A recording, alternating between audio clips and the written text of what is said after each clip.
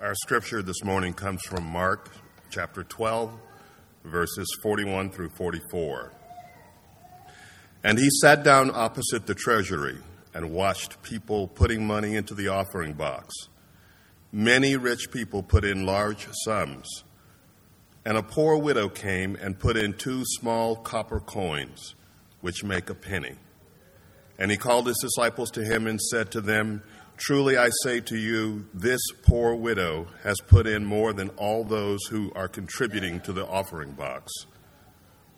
For they all contributed out of their abundance, but she, out of her poverty, has put in everything she had, all that she had to live on." This is the word of the Lord.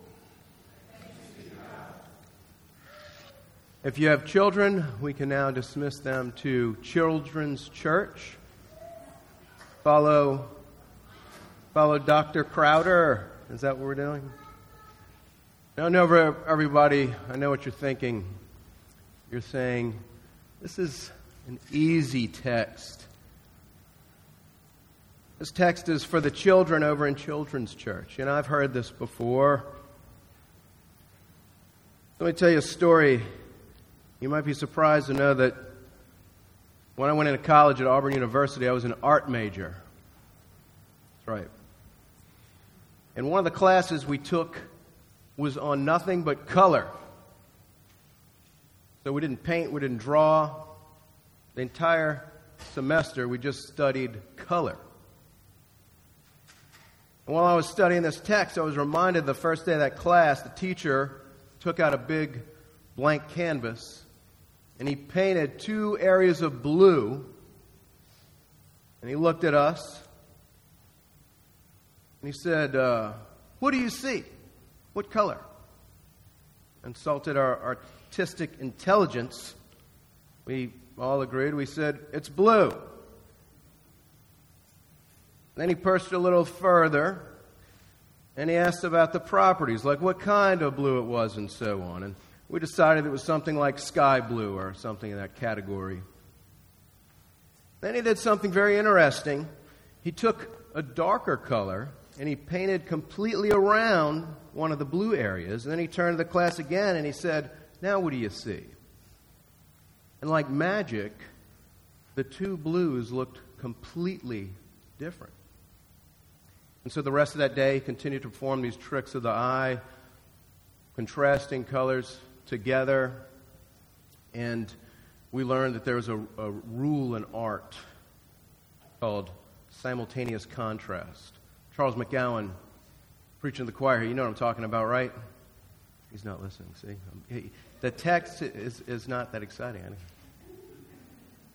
know. So today I'm going to kind of do something like that teacher, all right? A kind of textual contrast. Now, like I said, you heard a very familiar passage. And I know you've probably read this before, heard it preached, maybe you heard it taught in Sunday school. And you say, in fact, I read to my kids last night. I said, what's this about? It's about giving. Sacrificial giving or trust.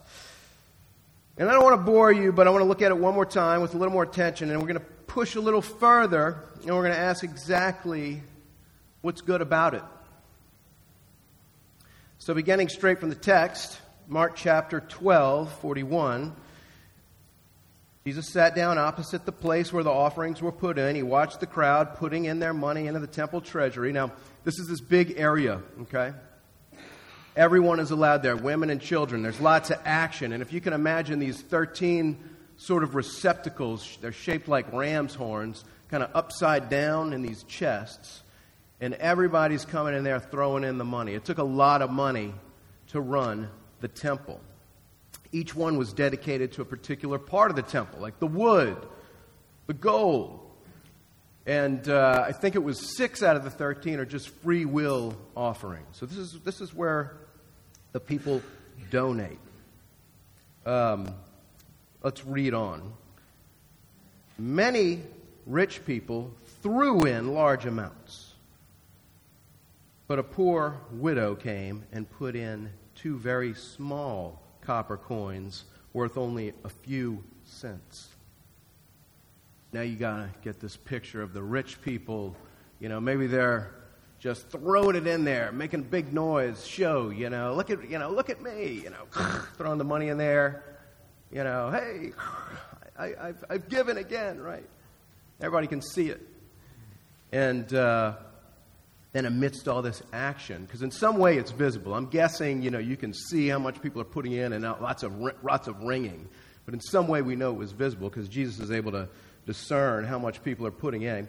And clothing, unnoticeable by any status symbols, youth or beauty, completely unnoticed by the temple, as her coins make the smallest sound of all. But what's interesting is she's unnoticed by the true temple himself, because that day God is in the flesh, tabernacling amongst his people, watching her intently. Calls his disciples and he says, "Truly, I tell you, this poor widow has put more into the treasury than all the others. They all gave out of their wealth, but she out of her poverty put in everything, all that she had to live on." And I'm sure he had to point her out. They probably didn't even notice her as well. And the widow became the most famous giver in the history of the world. The end. Nice story. That's a good story, right? I put the color on the canvas. Does everybody agree it's a good story? Huh? And you can tell I'm up to something, right, Mary Frances? All right, well now, what's good about it? I think as we read here, one thing that's good news, that God is pleased with something other than mere quantity. And I'll agree with that. As we read here, we see that God evaluates the widow's gift based on percentage. So we can please God with our gifts just as much, if not better, than if Elon Musk were to walk in here and dump millions. And we already know this from the Old Testament as well, where God institutes the first flat tax, where everyone contributes the same amount, not by portion, but by proportion. So we can say, man, it's good news that when we give, God appreciates 2 pennies just as much, if not larger than some larger amount. And it's certainly encouraging principle to extract from this story. But when I read this, when it comes to application, a little problem arose. What's the problem? This lady didn't give 10%. Or 20%. She gave 100%. So how do we apply that? Go and do likewise. It seems to me if we imitated her, we'd be broke. Are we allowed to ask what this widow ate for lunch?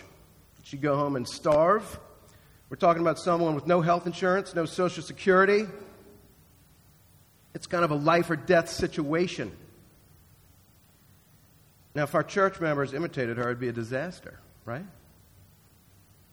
So this is a problem. Now, maybe you're saying, Todd, I know. It's not the amount. It's not the amount, silly. It's her heart. It's the widow's heart. Okay? I don't see anything about her heart in here. Okay. So, we're going to step back just a bit further, and I want to ask a more elementary question about this widow's offering. And that is what she did and the amount she gave good? Not in the sense that it's in God's Word and that's good, or that God works all things for the good, and so, it's good in that way. I'm asking, is what happened here a good kingdom example? Does anybody think that this is a good kingdom example and that we should imitate this and give 100% of our financials? Does anybody believe that? If anybody does, we're going to pass the plates. Isaac, get the plates ready. Okay, nobody. Okay, well, so it's a little bit of an application conundrum. But I'm going to surround this now. Okay, we all see this. I'm going to surround this with a different color. Only I don't have to get out any darker paint. I'm going to remove the frame. Okay? I'm going to use God's paint. And I'm going to remove the frame. If you notice this story, it has a title. It comes with its own title. Mine says the Widow's Offering. It's put there by the publisher. And then afterwards, I'm even going to move that chapter 13 from under it. Boom. Put there by the Archbishop of Canterbury in the 12th century. And I'm going to let the author, Mark, determine the flow here. All right. Now, what's going on overall in Mark right now? I'd say that things are, in fact, getting a little dark. A lot of the excitement, a lot of the positive feelings that were in the preparation of the coming king and all the announcement that we get in the beginning, those are gone. And then the whole journey to Jerusalem, full of signs and wonders and healings and power, those have all sort of calmed down as well. People are starting to kind of attack Jesus. They're starting to challenge him. He's arrived now in Jerusalem. And we're not seeing this political takeover. People are starting to get disappointed. He's starting to talk about his death. Nobody quite understands. He's starting to talk about the cost of following him. And it's becoming more evident to some that this guy is not the Messiah. In fact, it's probably already happening. They're planning to kill him. But let's go to the paragraph right before, verse 38. Mark 12:38. Jesus says, "Beware. Beware." This is a warning. Watch out for the scribes, the Jewish leaders, the church leaders, who like to walk around in long robes and like greetings in the marketplace and have the best seats in the synagogues and the places of honor at feasts, who devour widows' houses and for a pretense, that is for a false show or for appearance sake, make long prayers. They will receive the greater condemnation. Wow. Well, what kind of warning are we talking about here? It seems to me that it can only be one of two kinds. Either watch out for these guys for your own sake because they're going to get you, or make sure that you are not like them. And I'm compelled it's the latter because at the end, the consequences of the actions are directed at the subjects. They're directed at the scribes, or the people who do things like this, for they will receive the greater condemnation. They're already condemned. That means hell. But they're going to get worse hell than everybody else. That's right. There's worse hell for some. That's not, I know that if that's not what the sermon's about, but obviously if they have a greater condemnation, that's the fact, right? So, now of the things, which I thought this was interesting, we have these 6 offenses here, and 5 of them have to do with just looking good, looking religious. That is some sort of, self-glory. And if we ask the catechism question to the kids, what's the chief end of man? Anybody? Chief end of man? Glorify God and enjoy Him forever? These guys would say to glorify myself and enjoy myself temporarily. But only one of these offenses is a direct assault on another person. Only one of these offenses is a direct assault on a fellow image bearer, like we've been talking about, God's image. So, and which one is it? Beware of those who devour widows' houses. In other words, watch out, be warned that you don't, be warned about attacking widows economically. This is the worst one. All throughout the Old Testament, God is concerned about the widow, the orphan, the alien, the poor. These are people who can't provide for themselves. And I could sit here and read the Old Testament scriptures about that, but it'd take all the sermon time. There's so many. We can look all the way back in Exodus 22 through 24. Do not take advantage of the widow or the fatherless. If you do, and they cry out to me, I will certainly hear their cry. My anger will be aroused, and I will kill you with the sword. Your wives will become widows, and your children fatherless. It's orphans. So if we want to encapsulate the Christian faith and jump all the way to the New Testament and go to 1,500 years later to James, chapter 1:27. Religion that is pure and undefiled before God the Father is this: to visit the orphans and widows in their affliction, and to keep oneself unstained from the world. You see what's happening here? It's a direct violation of the commandments. What's the greatest commandment, Jesus? To love God with all your heart, soul, mind, and strength. These guys are loving themselves. Well, the second one is like it. Love your neighbor as yourself. These guys are doing the exact opposite of the way God talks about loving your neighbor. So, you cut off glorifying God. You also, the inevitable outcomes of failure are this inability to love the neighbor as yourself. So, now, with that, this grave warning, if we just continue reading right past the title, right? You just continue reading right after that. He gives this warning. He sits down. He watches the crowd. And he says, "Amen. I tell you, this poor widow has put more into the treasury than all the others.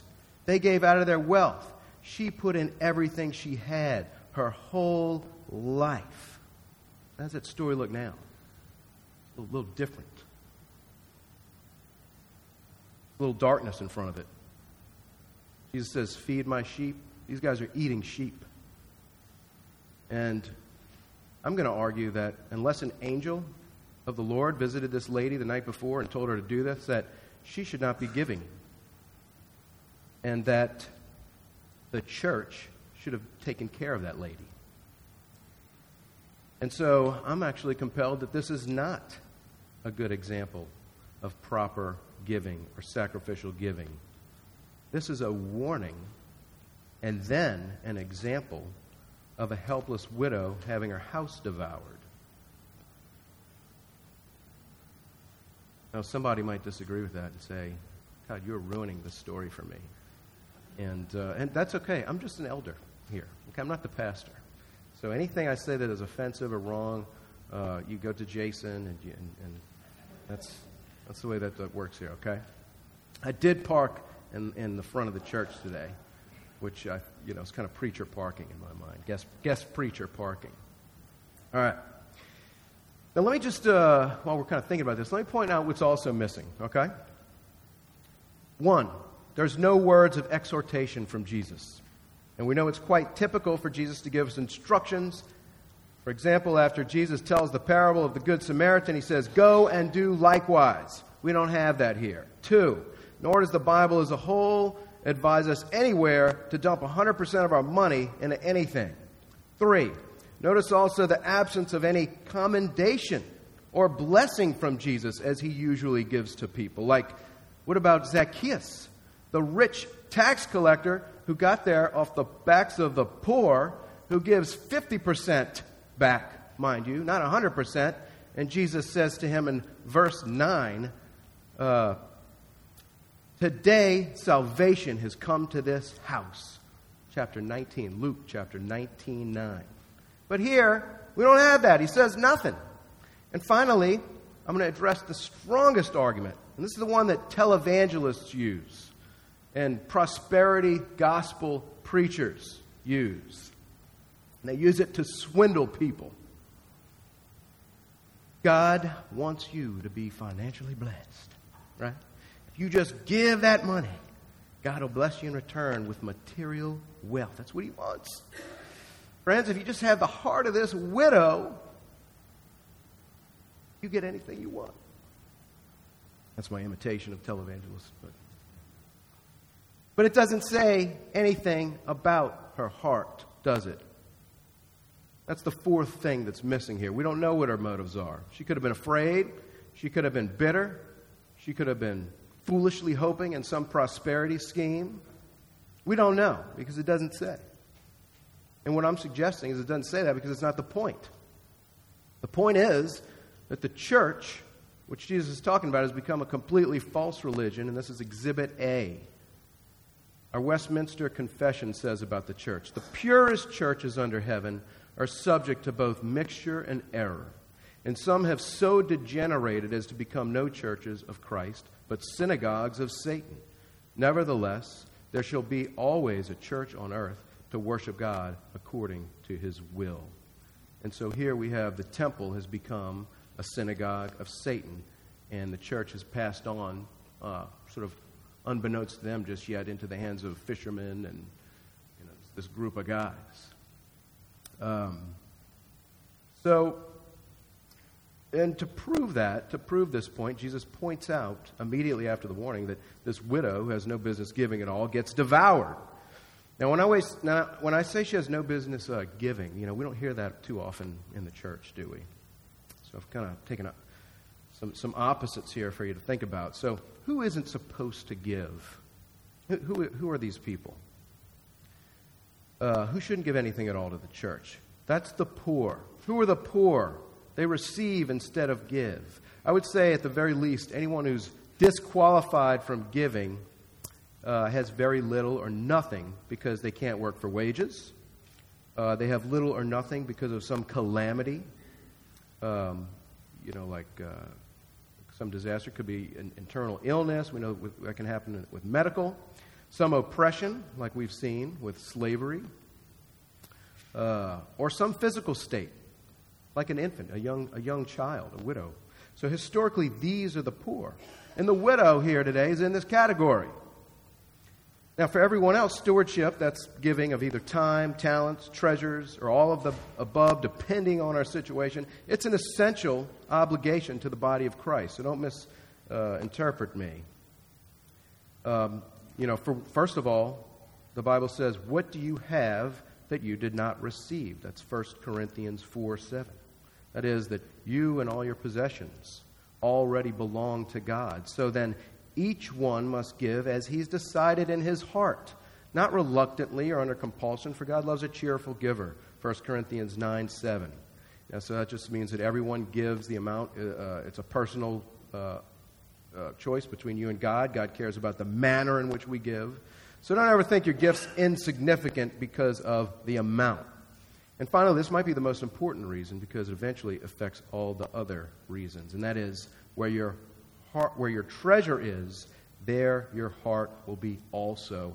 Matthew 6:19 through 21. That means that where you give actually has an effect on your heart. It actually has an effect on your spiritual life. It's one of the means of grace, one of the ways that you grow spiritually.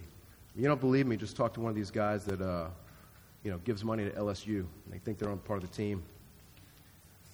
Now, when you contribute to the body of Christ, you are part of the team. You're part of the kingdom, and it's eternal. Now, look, we have a policy at FPC. We actually don't know who gives, but I can say that we would rather have less money at the end of the month and know that everyone is making wise commitments to stewardship than have all the money in the world. For what does it profit a man to gain the whole world and forfeit his soul? It's Mark 8:36. In other words, if the members who are able are not giving anything, then we are failing them.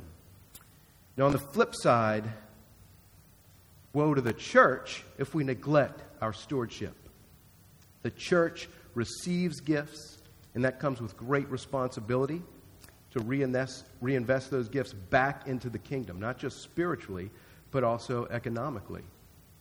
Christianity, following Christ, this is a flesh and blood religion, folks. We don't offer a mental solution or a therapeutic solution. We offer a bloody Savior, forgiveness of sins, and like we talked about earlier, a feast, real bread, real wine, real life. Woe to us if we neglect the physical needs of the church. So we have the warning. We have the warning. And I said the worst part of that warning is pointed at devouring widows. We're all guilty of trying to look good, I think. Then you have the condemnation. Well, then you have the example of the widow being devoured, or a direct performance of the thing he warned about, rather, and a direct assault on the thing warned about. And I like what comes right after it, if I can remove the chapter 13 here, if you'll allow me to let Mark put this in context, as this guy tries to put kind of his positive spin on it. He says, She gave her whole life. And as he came out of the temple, one of the disciples said to him, "Look, teacher, what wonderful stones and what wonderful buildings." I'm sure in Greek that's more eloquent. But Jesus looks up and he says, "Yeah, about that. You see these great buildings? There will not be left here one stone upon another that will not be thrown down."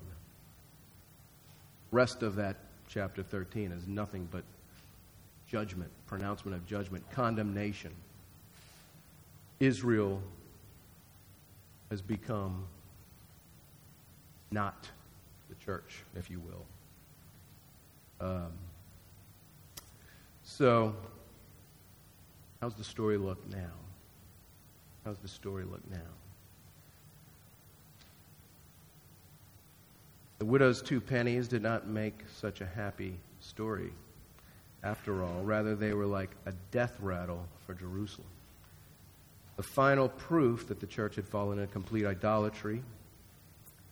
So when you read that widow's offering, maybe you'll think, beware the widow's offering. So again, I'm sorry if I ruined the story for everyone. But I tell you what I'll do.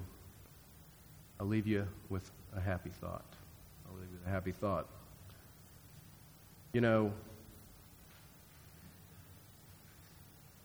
One of the times that I was, I guess I was an elder. It was about maybe 10 years ago or something.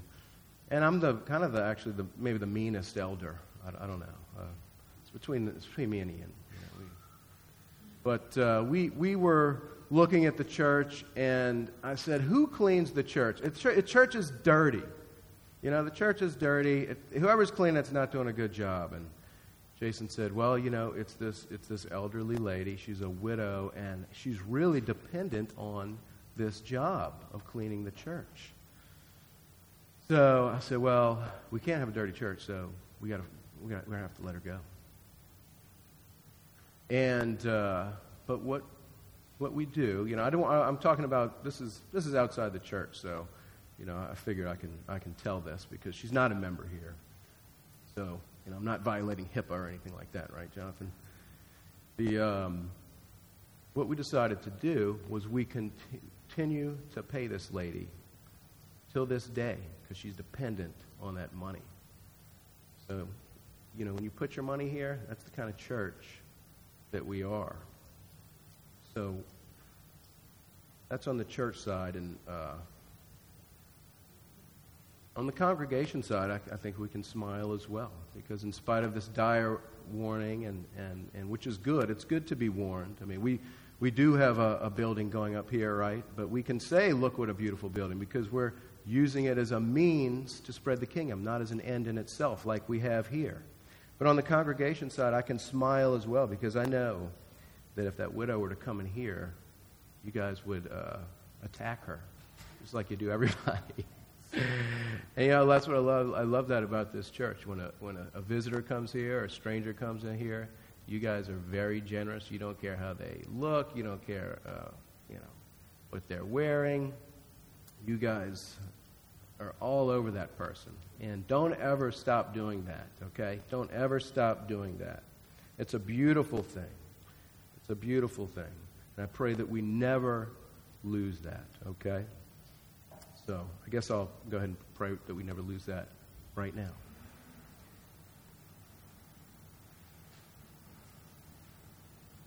Father, we thank you for this warning and for the gospel of Mark. We thank you for our church. And Lord, I pray that we would never neglect the needy, never neglect the physical needs of the church. Lord, I pray for the tithes and offerings in this church, that you would make us wise stewards, that we would continue to always be kingdom-focused, that we would never become self-occupied, Father. In Jesus' name, amen.